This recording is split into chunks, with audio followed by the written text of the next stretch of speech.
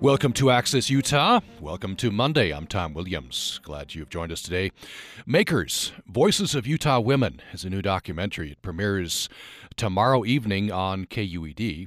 According to the producers, the film tells the story of the women's movement in Utah through first-hand accounts of leaders and activists who fought to alter the social fabric of the state. Here's a bit of the open from the movie. Well, the idea that a woman would want an independent identity was a shocking idea. A totally shocking idea. The women's movement was very, very divisive. There were far more women that were opposed to the Equal Rights Amendment than were supporting it. We were the bad ones. We were the ungrateful ones. We were not following the rules that the society had set for us. It transcended normal political discourse. It really was a battle. That's a bit from the documentary Makers, Voices of Utah Women, and we're going to look back at that time. Very significant time, not only nationally but here in Utah. The 1970s, the women's movement in Utah. And we bring in the producer of the film, Nancy Green. Thanks. Welcome back to the program. No, thanks for having me. We welcome in three women who have gone on to significant careers and who are featured in the film. And remember, first-hand accounts from that time. We bring in as well former Congresswoman Karen Shepherd. Thanks for joining us. Thank you. I'm pleased to be here. Utah Supreme Court Justice Christine Durham is with us. Thank you. Good morning. And Utah Eagle Forum President Gail Ruzicka. Thank you. Good morning. So let me start with Nancy Green. I think many who lived through this time have some selective or interesting memories of the time. I wonder if there were some surprises for you putting this documentary together. I think there were. There were many surprises. I actually didn't grow up in Utah. I grew up in New Jersey and remembered, what was happening there. But what I found interesting in Utah was just the divisiveness and just the amount that women were involved or not involved, what they knew, what they didn't know, and how I think the LDS Church, to some degree, actually was a great organizer in a way and got a lot of women involved, whether pro or against the Equal Rights Amendment. So I think just the level of the discourse and the level of the separation too between people pro and con here, I think was pretty spectacular. I'd like to take a look at the times before the significant changes of the 1970s. These debates. Start with Christine Durham on this. You talking about specifically about gender roles. What were the expectations? What did you think you could accomplish that maybe changed through the 1970s? Well, there was an enormous amount of change going on in the 1970s. My own personal experience was greatly influenced by my educational opportunities and by particularly attending a women's college, Wellesley College, which was one of the original Seven Sisters who came into existence for the purpose of providing first-class education for women in an era where women were not admitted to some of the dominant male institutions in higher education. So I emerged from my education with the notion that women could pretty much do what they wanted, and of course, like many in my generation, discovered that my presence was not only unexpected in many quarters, but not particularly welcome. So I really saw myself as having opportunities that a lot of other women had been denied, and felt a responsibility to open doors for other women and to work on changes in the larger society. And the Equal Rights Amendment, of course, was a prime example of an opportunity to change the baselines, change the expectations for gender roles. Emma Luthane is quoted in the movie saying that she, grew up with these very defined gender roles, but she had something inside. She wanted independence. Karen Shepherd, you tell a very interesting, impactful story in the film about applying for a job, and you were told that you were very qualified, but unfortunately, a man had applied for the job as well. Yes, that's true. I had graduated with a master's degree, and I had taught at a junior college in Washington State and a four-year college in Cairo, Egypt, and had come back to Provo, Utah, where my husband had a business, and applied for a job at a technical, well, it's actually the university, Utah Valley University now. Then it was a technical college when I applied. And I was told that I was the most qualified applicant, but a man had applied.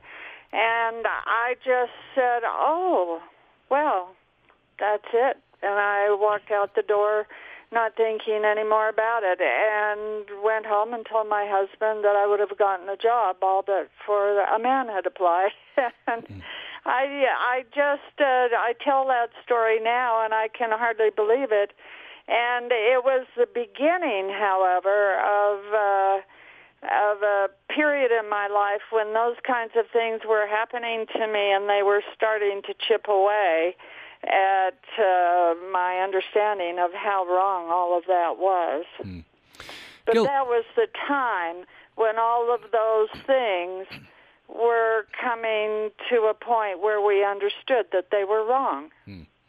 Well, to take that point and have reaction just in general from Gail Ruzicka, what do you remember about those times? I think a lot of women in the film are saying that they felt some unrest. They wanted more of a voice. They wanted more equality in the workplace. But you describe these times as divisive, and there are many women who didn't want some of these changes. Well, I don't think that anybody ever didn't want equality in the workplace. That's not what we're talking about. Of course, people want equality in the workplace. Women are highly qualified and should certainly be hired to do those jobs that they're qualified for, and there should never be a time when we're told, well, a man has applied, so therefore you don't get the job. That was never the issue, but as these things were happening and women were looking at the things that, other things that they'd want to do and having careers and moving outside the home, and of course those are all choices that women should be able to make, and went out to make those choices and did find themselves in situations just as Karen has described.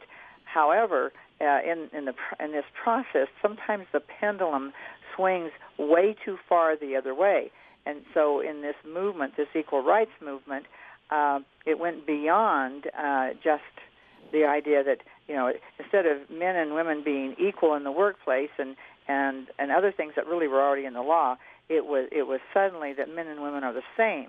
And men and women aren't the same, and there are certain things that have been in the law, certain protections in the law that have to do with the fact that women are the ones that bear the children. Usually it's been the role of the woman that if they choose is the one that stays home and cares for the children. As this is happening and more women are going to work and more children in daycare centers, there were so many things that said, okay, if we're going to be equal, we're going to be equal in every way.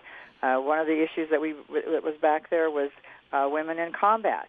And, when we had that Supreme Court decision that had to do with whether women could be drafted or not, it had to be, women won that battle because they said, well, because women are not in combat, women can't be drafted. Well, we've had years and years of this constant equal, let's be equal, and now when we have women in combat, who knows what will happen if they bring back the draft. There were so many issues like that. The Social Security issue, that there was a period of time when they took Social Security away from women who stayed home and reared their children. Suddenly those special protections in the law that allowed women to stay home and rear their children and still have opportunities were being taken away, all in the name of equality. So I think that's when a lot of women like myself, got involved and said, whoa, this is not the way we want to go. We don't want to treat men and women exactly the same, because men and women aren't the same. Yes, equality in the workplace, equality in many areas, but don't take away those special protections in the law that allow women to make that choice to stay home and rear their children. That was suddenly being pushed to the back and being said, this is important, and if you do make that choice, don't expect to continue to have those special protections. So equality in the workplace, yes. Equality, some of these measures, yes, but Equal Rights Amendment, a bridge too far? Yeah, it just went, when you try to say that men and women are the same, it just doesn't work because men and women aren't the same. Mm-hmm. There are roles for women that men can't fulfill. They just can't. And there are things that men do that they do better than women, things like combat in the military, out there on the battlefield. They're stronger. They have, they're built to handle some of those things that women who we just, God didn't make us to be strong enough to pick a 250-pound man up off a battlefield and run to a foxhole somewhere. And so, we have to keep those things in mind, that we are different. And frankly, I'm grateful that we're different, and I think we complement each other. So we shouldn't get so drastic within the law that we lose sight of that. We are going to hear another clip from the movie talking about the ERA. Very interesting time nationally, and Utah was very important. The failure to pass the ERA in Utah was one of those watershed moments, and very interesting time. We're talking on Access Utah with producer Nancy Green, who made the film that we're talking about, Makers, Voices of Utah Women, a new documentary film. It premieres tomorrow night on the KUED. We're also talking with Gail Ruzicka, president of Utah Eagle Forum. You heard her right there. Former Congresswoman Karen Shepard and Utah Supreme Court Justice Christine Durham. You're welcome to join the conversation here if you would like at 1-800-826-1495, 1-800-826-1495, or upraccess@gmail.com. We're going to be talking about the Equal Rights Amendment, also very interesting times of the International Women's Year, and we'll bring it forward. We'll ask our guests what they feel that young women should take from reviewing the history of these times. Let's hear this clip. This is on the Equal Rights Amendment. Then we'll get reaction. We've already heard some reaction from Gail Ruzicka. We'll get some reaction from Christine Durham and Karen Shepard on this. There was a national fervor because of the ERA and because of the women's movement at that particular time. And early on in that struggle, a lot of states had just read the wording, said, we're for equal rights, and voted it in, and there was little discussion, little controversy. And then the cultural issues and the legal issues got mixed up. It was just too easy to say equal rights. It was too easy. It didn't say what it would do. Would this change the role of men and women? Would it change the sort of scriptural interpretation of the meaning of the difference between men and women? Why do they call it the women's movement? All women were not part of that. All women were not thinking like that. I liked the things that were different. I liked the things that I was different than my husband. I liked being different than my father. I liked the idea that I was treated differently. I like being treated like a woman. I don't want to be treated like a man. Would men and women then have to go into the same bathroom or, serve in the same branch of the service? Or, just there were all of these unknowns. There was a lot of fear involved in it. Children will grow up homosexual, and, it was all of the bad things. I didn't want women to be drafted. There are just things in this equality movement that are not about equality. But those were very important to people. They were worried that a way of life was being challenged where men and women could be kept as separate spheres. There's some of the discussion, as remembered by participants in the film Makers, Voices of Utah Women, about the Equal Rights Amendment. By the way, just to remind you, here's what it says. I think this is 26 words or so. Equality of rights under the law shall not be denied or abridged by the United States or by any state on account of sex. That's Section 1, then the enabling sections that are usually accompanying these amendments, Section 2 and 3. Nancy Green, you said you grew up in New Jersey? Mm-hmm. And did New Jersey pass this quickly? They did. I think they were one of the states that ratified pretty quick. And growing up, I grew up in the 1970s. I was a child, but it's interesting to me because I never questioned equality in that sense. I understood I hadn't achieved pure gender equality, but I never really questioned that I didn't have the right to be whatever I wanted to be, that that doors weren't open to me. And it's interesting looking back at this time to see how hard women fought for those opportunities that I really, although I saw going on in front of me, I really took for granted.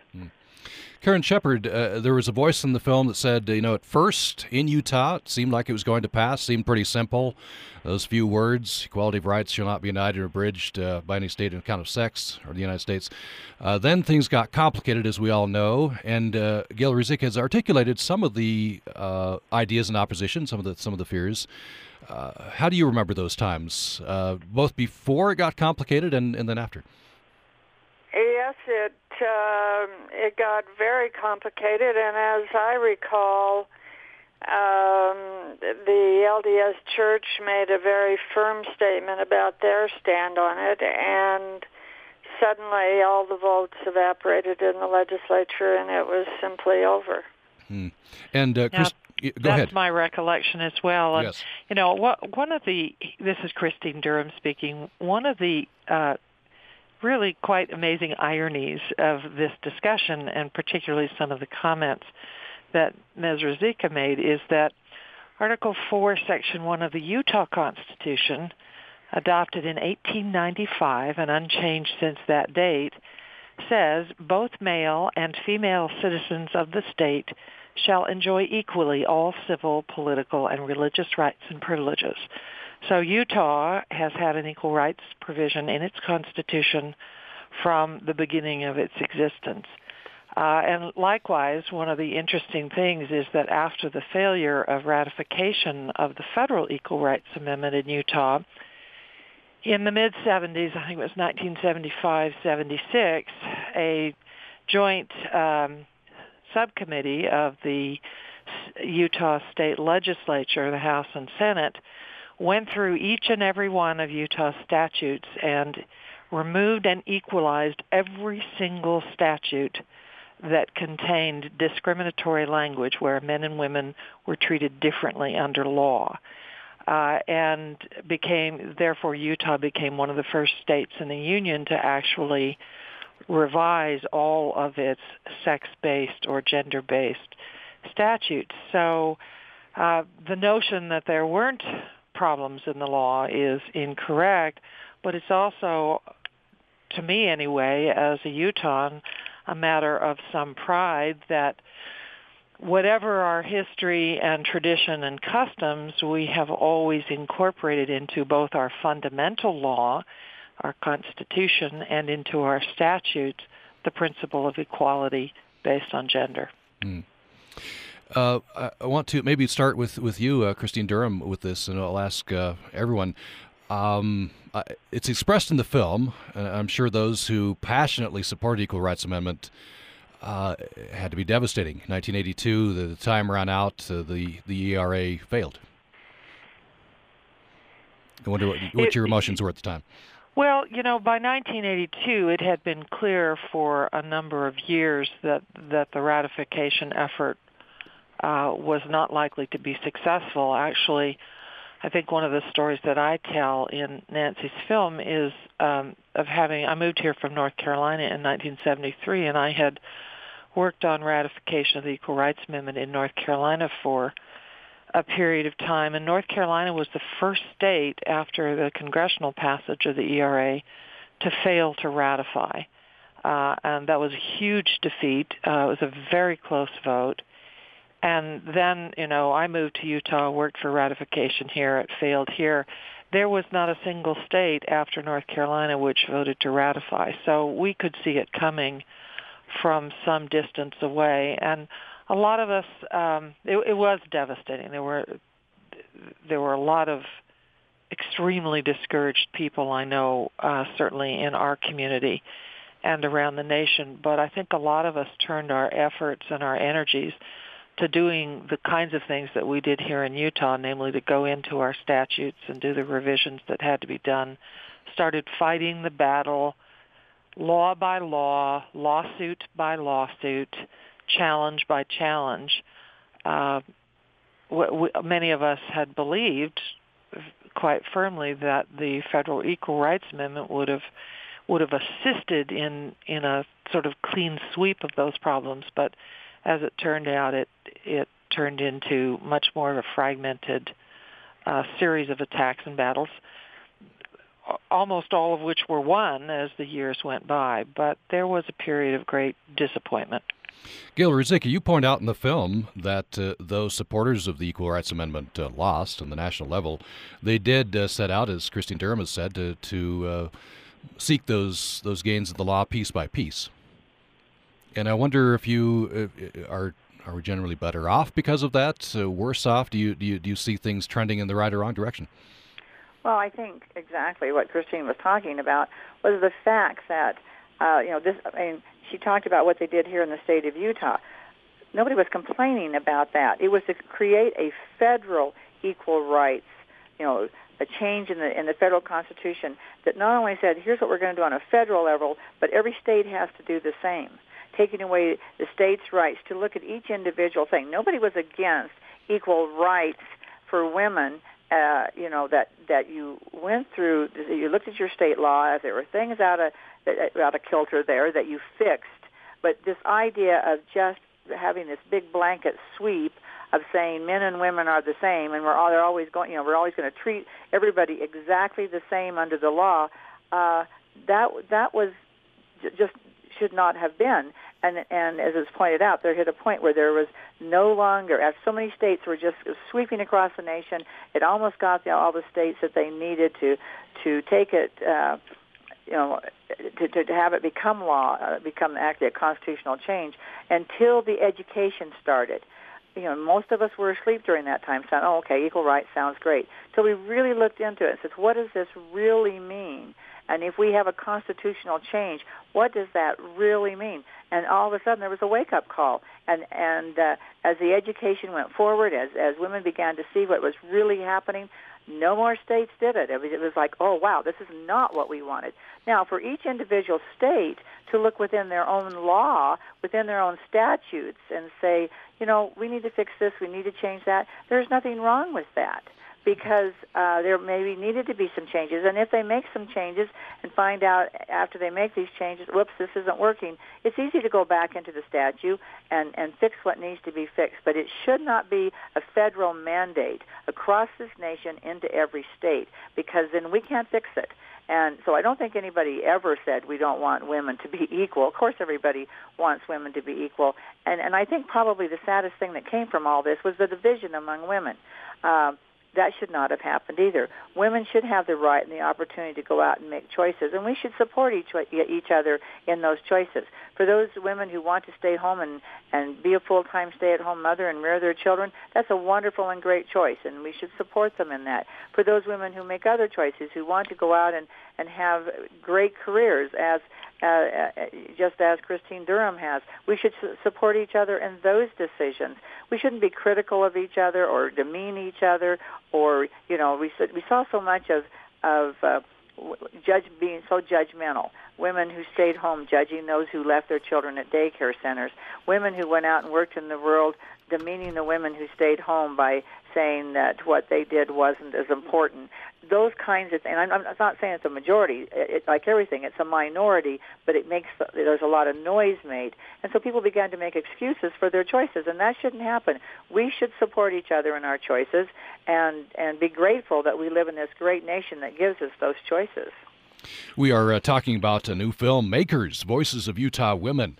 It's a new documentary film by Nancy Green. We're talking with her. It premieres on tomorrow night, actually, on KUED, and it's in conjunction with a national film called Makers, looking at the women's movement, time in the 1970s. Very, very important, and encourage you to watch the film to remind yourself about some of the important times. We'll bring this forward as well as we go along. We're talking with three women who are participating in the film. Former Congresswoman Karen Shepard, Utah Supreme Court Justice Christine Durham, and Utah Eagle Forum President Gail Ruzicka. We're going to take a brief break. When we come back, we'll ask Karen Shepard to react to that time immediately, during the time of ERA, immediately after. Back after the break. Did you know that approximately 75% of students who receive mental health services get these services in school settings? School psychologists and school counselors are key mental health providers who help teachers and families maximize students' active engagement in learning and strengthen their personal, academic, and social development. Did You Know That is made possible by the USU Emma Eccles Jones College of Education and Human Services. More at cehs.usu.edu. Support for Access Utah is provided by Crumb Brothers Artisan Bread at 300 South and 300 West in Logan, now open Monday through Saturday until 2, with a changing menu of specialty salad, French breakfast pastries with local seasonal fruits, and lunch sandwiches. You're listening to Access Utah. I'm Tom Williams. We're talking about the 1970s nationally and specifically in Utah, a time of change, and specifically the women's movement. Makers, Voices of Utah Women, is a new documentary. It profiles those times from first-hand accounts, and we're hearing some of those directly and from the movie from producer Nancy Green and three women featured in the film: former Congresswoman Karen Shepard, Utah Supreme Court Justice Christine Durham, and Utah Eagle Forum President Gail Ruzicka. You're welcome to join the conversation if you would like at 1-800-826-1495. Perhaps you have your own memories of that time. And we're going to ask our guests as well as we go along what they hope that young women take from these times and looking back at this history specifically. 1-800-826-1495 or upraccess@gmail.com, upraccess@gmail.com. Karen Shepard, I know that one of the outcomes from the whole ERA movement and debate in Utah was a magazine network, and I believe you described this as for women who work out of the home and the men who live and work with them. Yes, that's true. And we decided that women needed a way to communicate with each other, particularly the working women, and that the men that they were living with and working with we needed all a way to talk to each other, and network ended up being a vehicle for that. We had an editorial board that had men on it and women on it, and we were all working, and it was subscribed to by around 20,000 people in Utah and offices in Utah. It was in many offices. And we still to this day, actually, I can be in a market or walking down the street and people will come up to me and say, "I know you." And they're not talking about Congress. They're talking about network. They'll say, "I came here in 1985 and I subscribed to network and it saved my life. Thank you." Because those were days when people had trouble with workplace issues. And that's what we wrote about. And we wrote about them from every possible direction, trying to talk about the sensitive issues that came up for both men and women in the workplace. It's amazing how difficult those issues were in those days. Now I think those issues, I read those, have been solved relatively, but I still read the articles in the New York Times. There are still articles like this being written routinely, and they're like reading our old network. They're pretty much the same articles being written and the same issues being rediscussed. What do you think that means? You say you felt like has been progress, but if the same articles are being written, maybe progress to be made? Well, I think that it's a pretty human thing to have the same discussions over and over and over and over when, there are issues about what should people wear, what kind of clothes are too revealing or not too revealing, what kinds of clothes are appropriate, what kind of language do you use when you're trying to be firm but not aggressive. How do you deal with a boss who orders you around inappropriately and uses language that sounds like he's speaking to a child of his, not a peer of his. Mm. And yes, go ahead. How do you come back on that appropriately when he's the one that pays you? And, those kinds of issues are very difficult in the workplace. Christine Durham, I want to get you to react to something that Gail Ruzicka said in the documentary. Something stood out to me. She said during these times, everyone felt devalued where they were, talking about these judgments going back and forth between those who were in the home and those who were in the workplace. I wonder if you felt or perceived that same thing. Oh, yes. I certainly was aware that there were many who were critical of my family's choices about our lifestyle.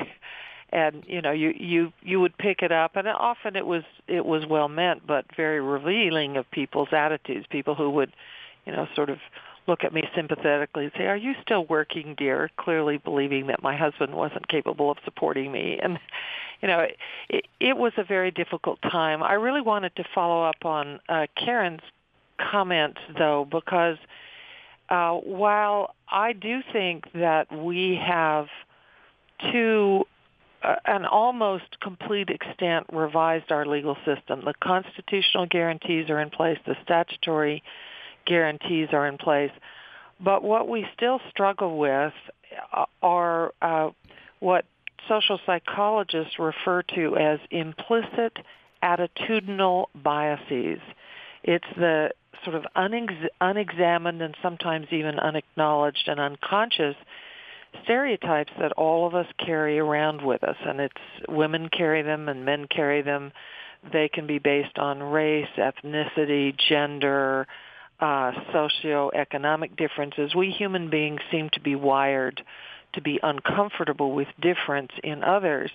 And there's a lot of research that's gone in to this. And one of the things I'm so concerned about it is that if you look around at the institutions of power and influence in this country and certainly around the world, notwithstanding the fact, for example, in my profession that women constitute close to 50% of the students who are coming out of American law schools, they constitute less than 20% of the equity partnerships in private practice. They constitute less than 30% of the state and federal judges.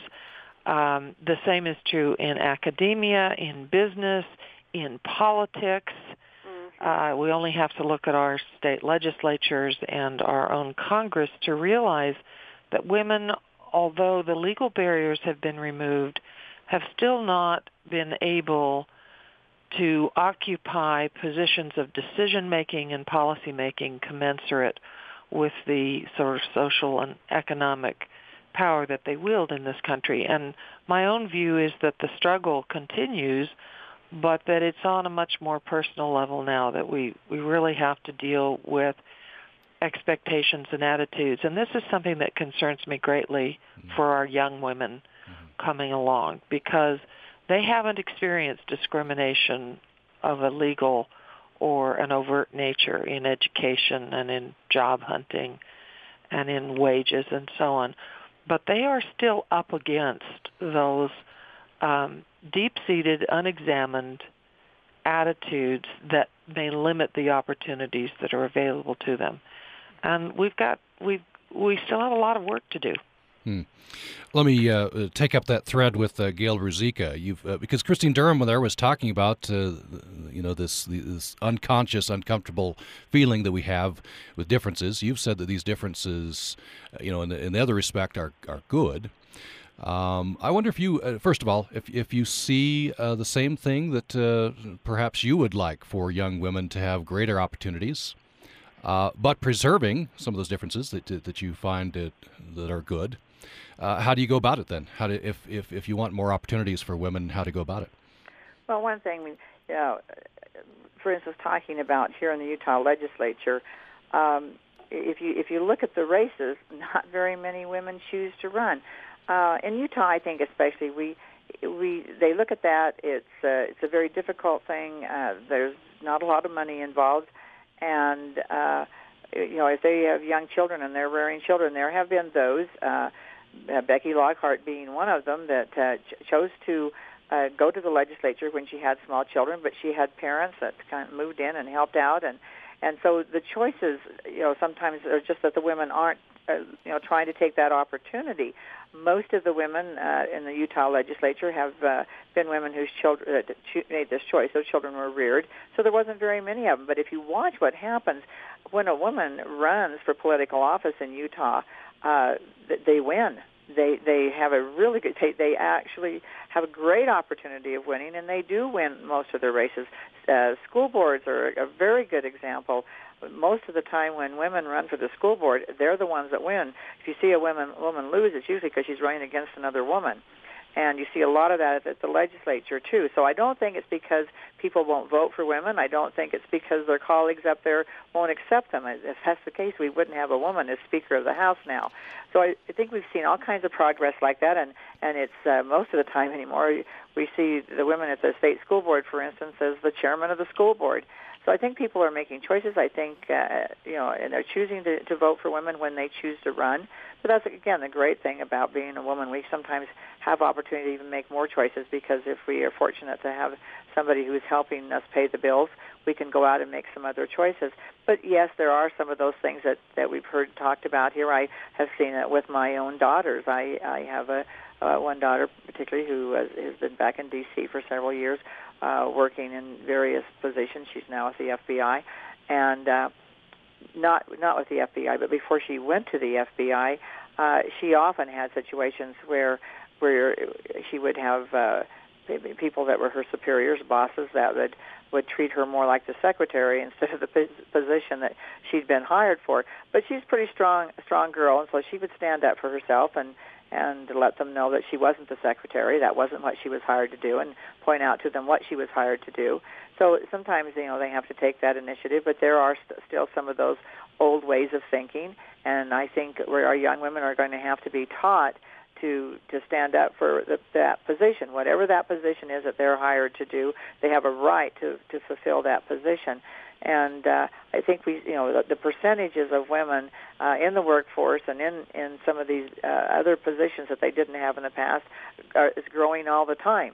And but again, a lot of women choose to stay home and rear children, so that puts less of the women out there in the workforce.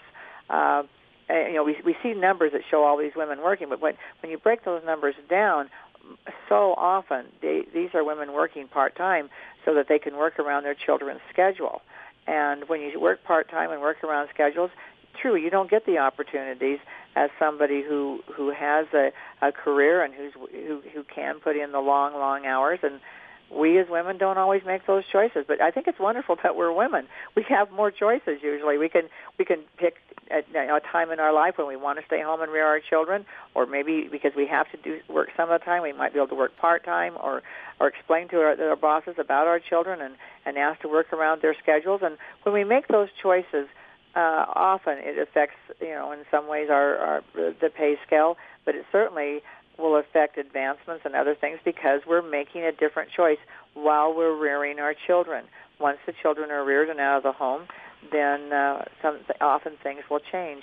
But I love that about being a woman. I love the fact that we can make all these different choices and still find time to for our family. I want to ask Karen Shepard. I'm not sure if you I remember someone saying the following thing in the film, and I can't remember whether it's you or not. I'll have you respond in any case. That each generation has to fight this battle over again. And I wonder what you would tell young women about that. It's absolutely true. And I'd just like to talk for a minute about wages, if I could, in Utah. When we started Network, the wages of women in Utah on average were 55 cents for a dollar made by a man. They've risen somewhat. They're up to 69 cents on a dollar against a national average of 78 cents on a dollar. We're still, considerably behind a national average. And Gail is right. Slightly more women work part part-time in Utah than work part-time nationally. But even given that, we have 59% of all women with preschool children working in Utah. So you have a situation where women are getting married at the age of 23, and they're not graduating from college. We have the largest gap between men and women graduating from college in the entire nation, which I feel is a huge step backwards for women in Utah, and something that we should be truly alarmed about. And I believe it's an indictment of our entire education system, actually. I think it's a result of the many, many long years of deprivation of funding of our primary and secondary education systems, which the legislature has deprived of funding for many years, and so the young women are simply going into college. They're not staying there. They're leaving college, and they're not prepared for work, but they go to work at very, very, very low-level jobs. They get low-level pay, and they're working part-time or they're working full-time at very low wages, and that's where they're staying. And it's one of the reasons that they spend a lot of hours for their whole lives not making very much money. And it's one of the reasons that they have a lot of economic insecurity throughout their lives. 74%, and that's a very big number, of women with school-age children are working.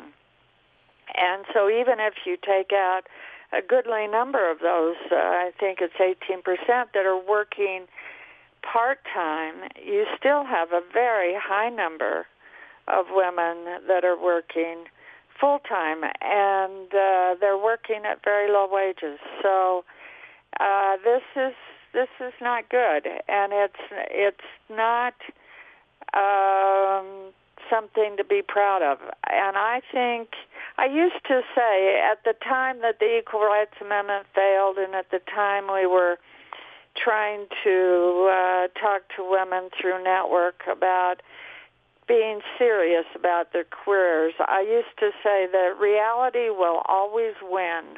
Somehow or another, women will get the idea that it's silly to work until. That's what women do. They say, I'll work until we buy the car. I'll work until I get enough money to get a down payment on our house, and then I'll quit. I'll just work until. But it turns out that they work until they've worked for 30 years, and they've never made a decent wage, and they've never had a career that yielded them any real satisfaction. And it's a terrible mistake for women to do that.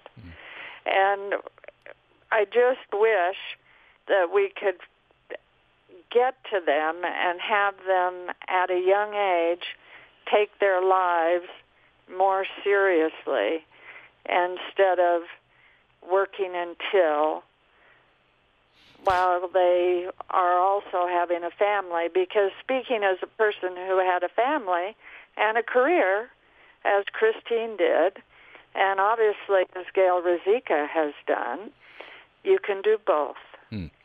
I want to, we're running out of time. I want to play a final clip, get a reaction from Nancy Green and some final comments.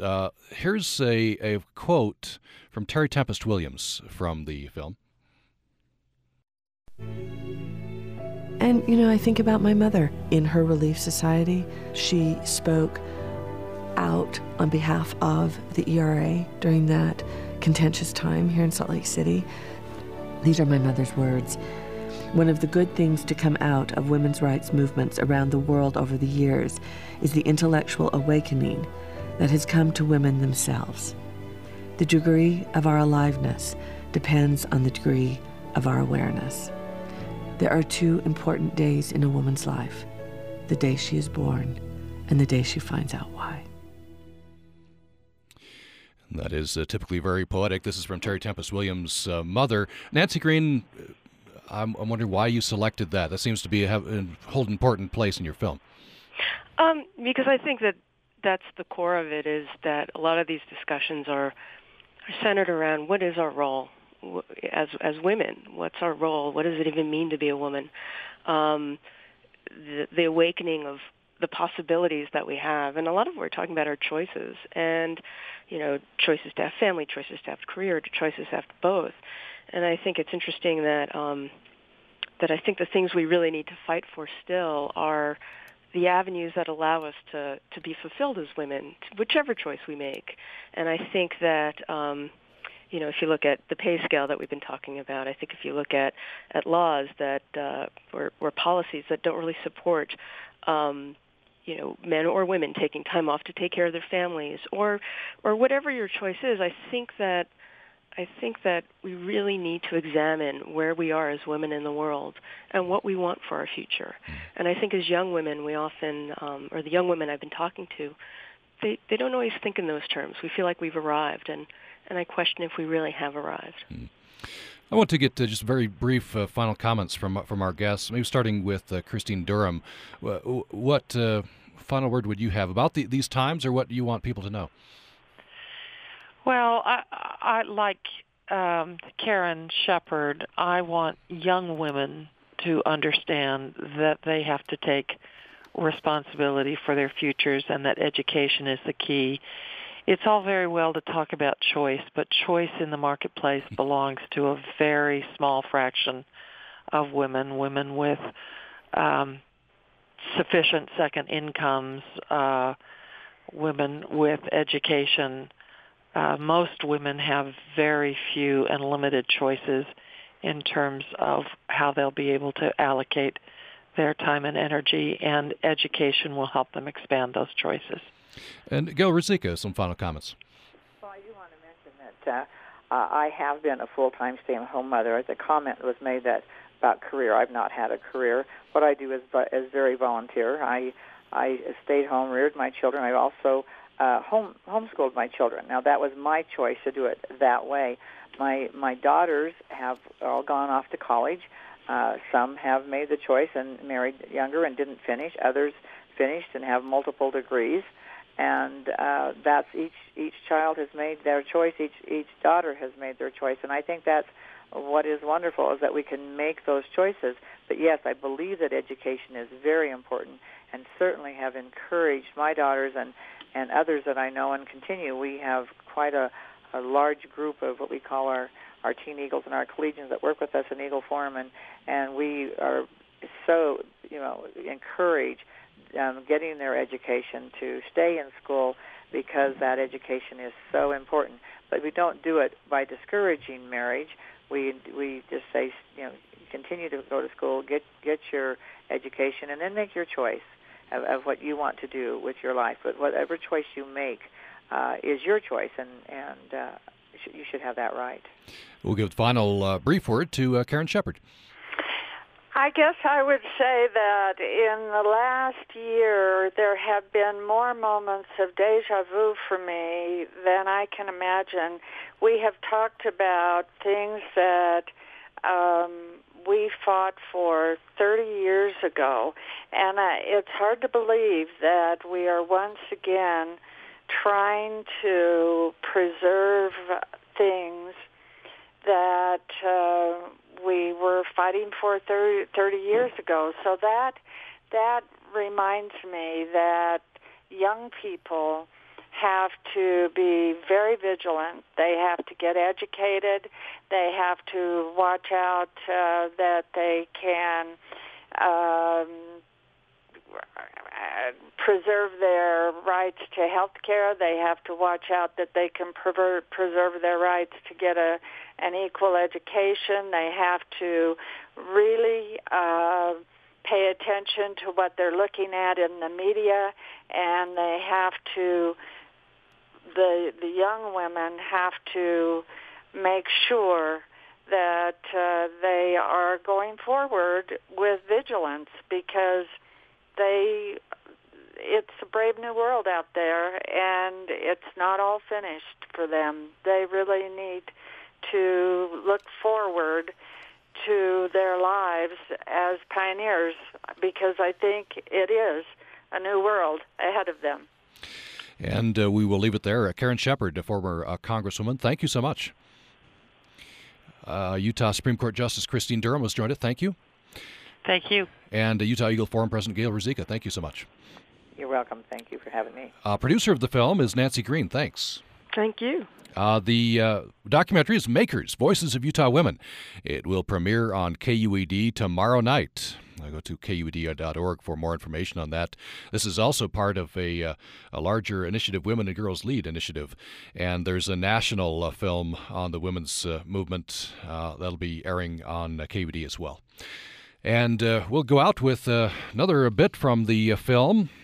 Here are some voices talking about a very interesting time in Utah's history, the International Women's Year Conference.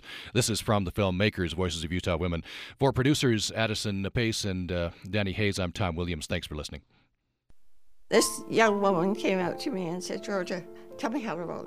Tell me how to vote. And I said, God gave you a brain. Use it. You decide. You listen. You vote. You have the expectations that your parents and your family have on you, and then you have the expectations that your church puts on you. So I had all these things pulling on me. And yet, in that voting booth, when I was thinking about the resolutions and how I would vote on those, it really came down to me and how I made choices or how I made ethical judgments about those issues that impacted women.